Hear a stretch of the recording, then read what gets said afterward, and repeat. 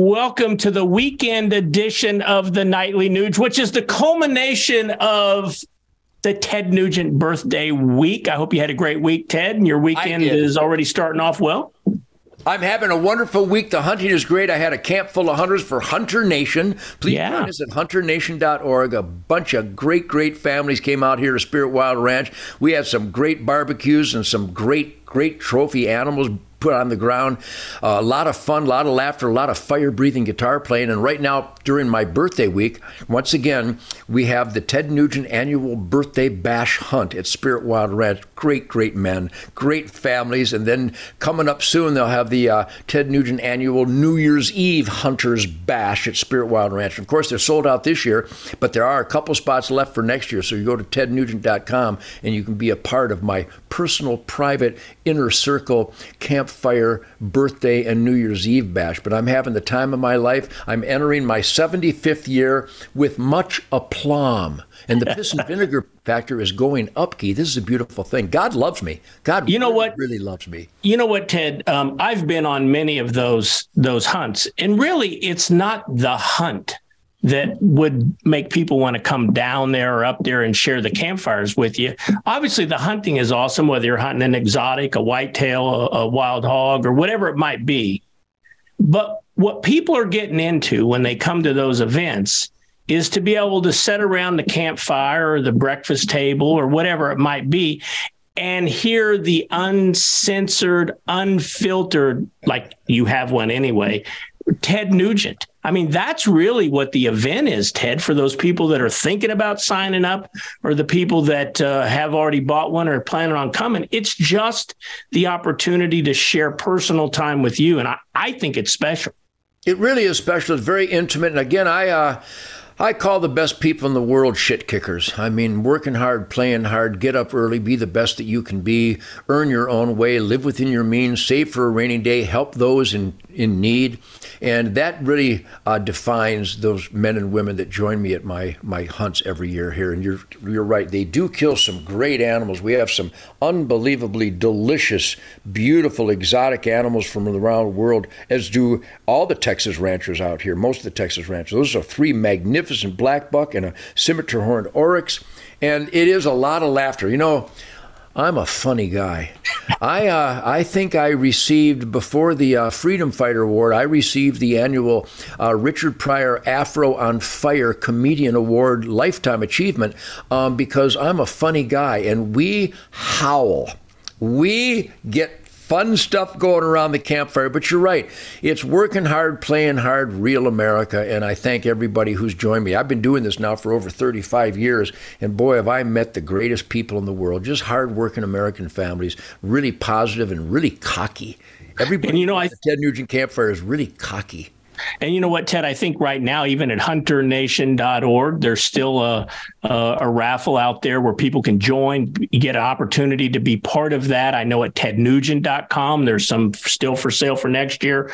And I've never been to one of those events, Ted, where the guitar doesn't come out. And that's really, for people that are fans of Ted Nugent, the musician, fans of Ted Nugent, the advocate for our Second Amendment and our hunting rights, I really think that's just so special that you just have to actually experience it to really understand what I'm talking about. Yeah, there always is a young man in camp. We had Iden here from Long Island with his dad, Tracy, and he's a guitar player.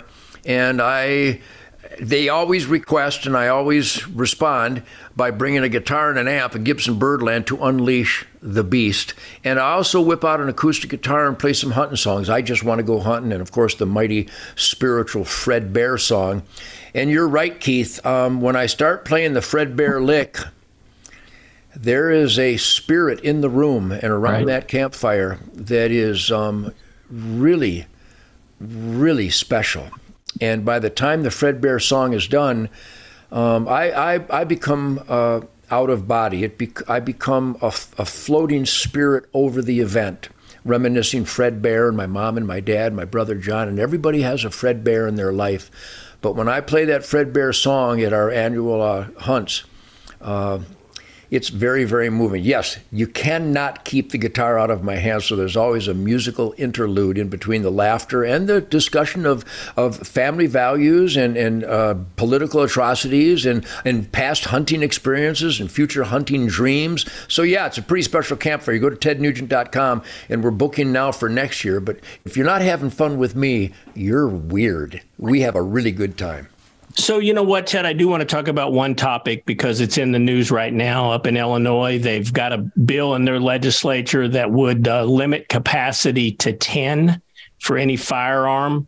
And if the bill passes, then if you have such a weapon or magazine capacity, you have to register immediately. And if you don't, you become a felon in the state of Illinois, which is just crazy.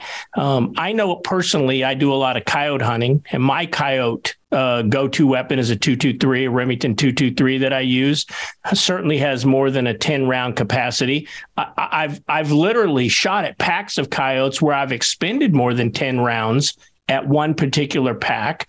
I also have, one of my go-to home defense weapons has more than 10 capacity in the corner by my bed. I also know that you're probably carrying right now with extra magazines in your pocket, and not one of my magazines or my conceal and carry piece has less than a 10 ammo capacity. I'm petrified that states would try to do this, not just in word. The president said he wants to do it, but Illinois is trying to do it. Well, what's your take on that? We have incentivized extreme violence. We have given credence and tolerance to whining and complaining for the most petty, silly reasons, and it escalates into this where an evil person or mentally ill person or someone who's taking pharmaceuticals that are being pushed on him by a corrupt pharmaceutical and health industry, and their brains aren't working properly. There's all kinds of warning signals. No one responds to the warning signals, and then the mass shooting takes place.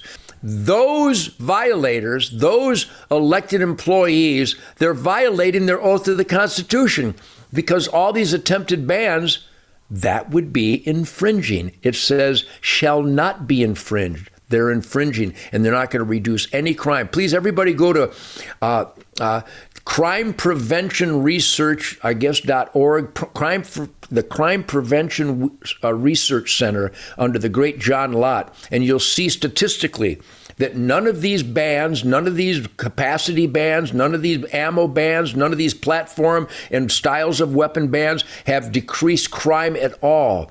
The way you decrease crime is to keep bad guys locked up and to respond efficiently to people who threaten to kill innocent people. The answers are so simple. If you implement it like the guitar player from Detroit, you will have no shootings and no crime. That's what I have in my inner circle. And once again, when you infringe on the Second Amendment, and the Democrats have their dream, and their dream is a gun-free zone. And in every instance, it's the gun-free zone where the most innocent lives are lost. Think of the evil goals of someone who wants more gun-free zones where more innocent lives are lost. Fight these infringers with everything you have. Be sure everybody's a member of the National Rifle Association, Gun Owners of America, United States Concealed Carry Association, uscca.com or .org. Hunter Nation. You need to fight like never before. No infringements. Leave me the hell alone. You know what, Ted? You've given me a great idea to end this week of your birthday week. You've got a guitar over your shoulder. You've used the phrase "kiss my ass" on multiple occasions. I think maybe we just play a particular love song you have dedicated to Chuck Schumer, Nancy Pelosi, all the governors that you mentioned, all the alphabet soup government agencies who are run by scam artists and criminals. What do you say? Kiss my ass, kiss my ass, kiss my ass. Everybody gotta kiss my ass. Come on, kiss my ass. Kiss my ass.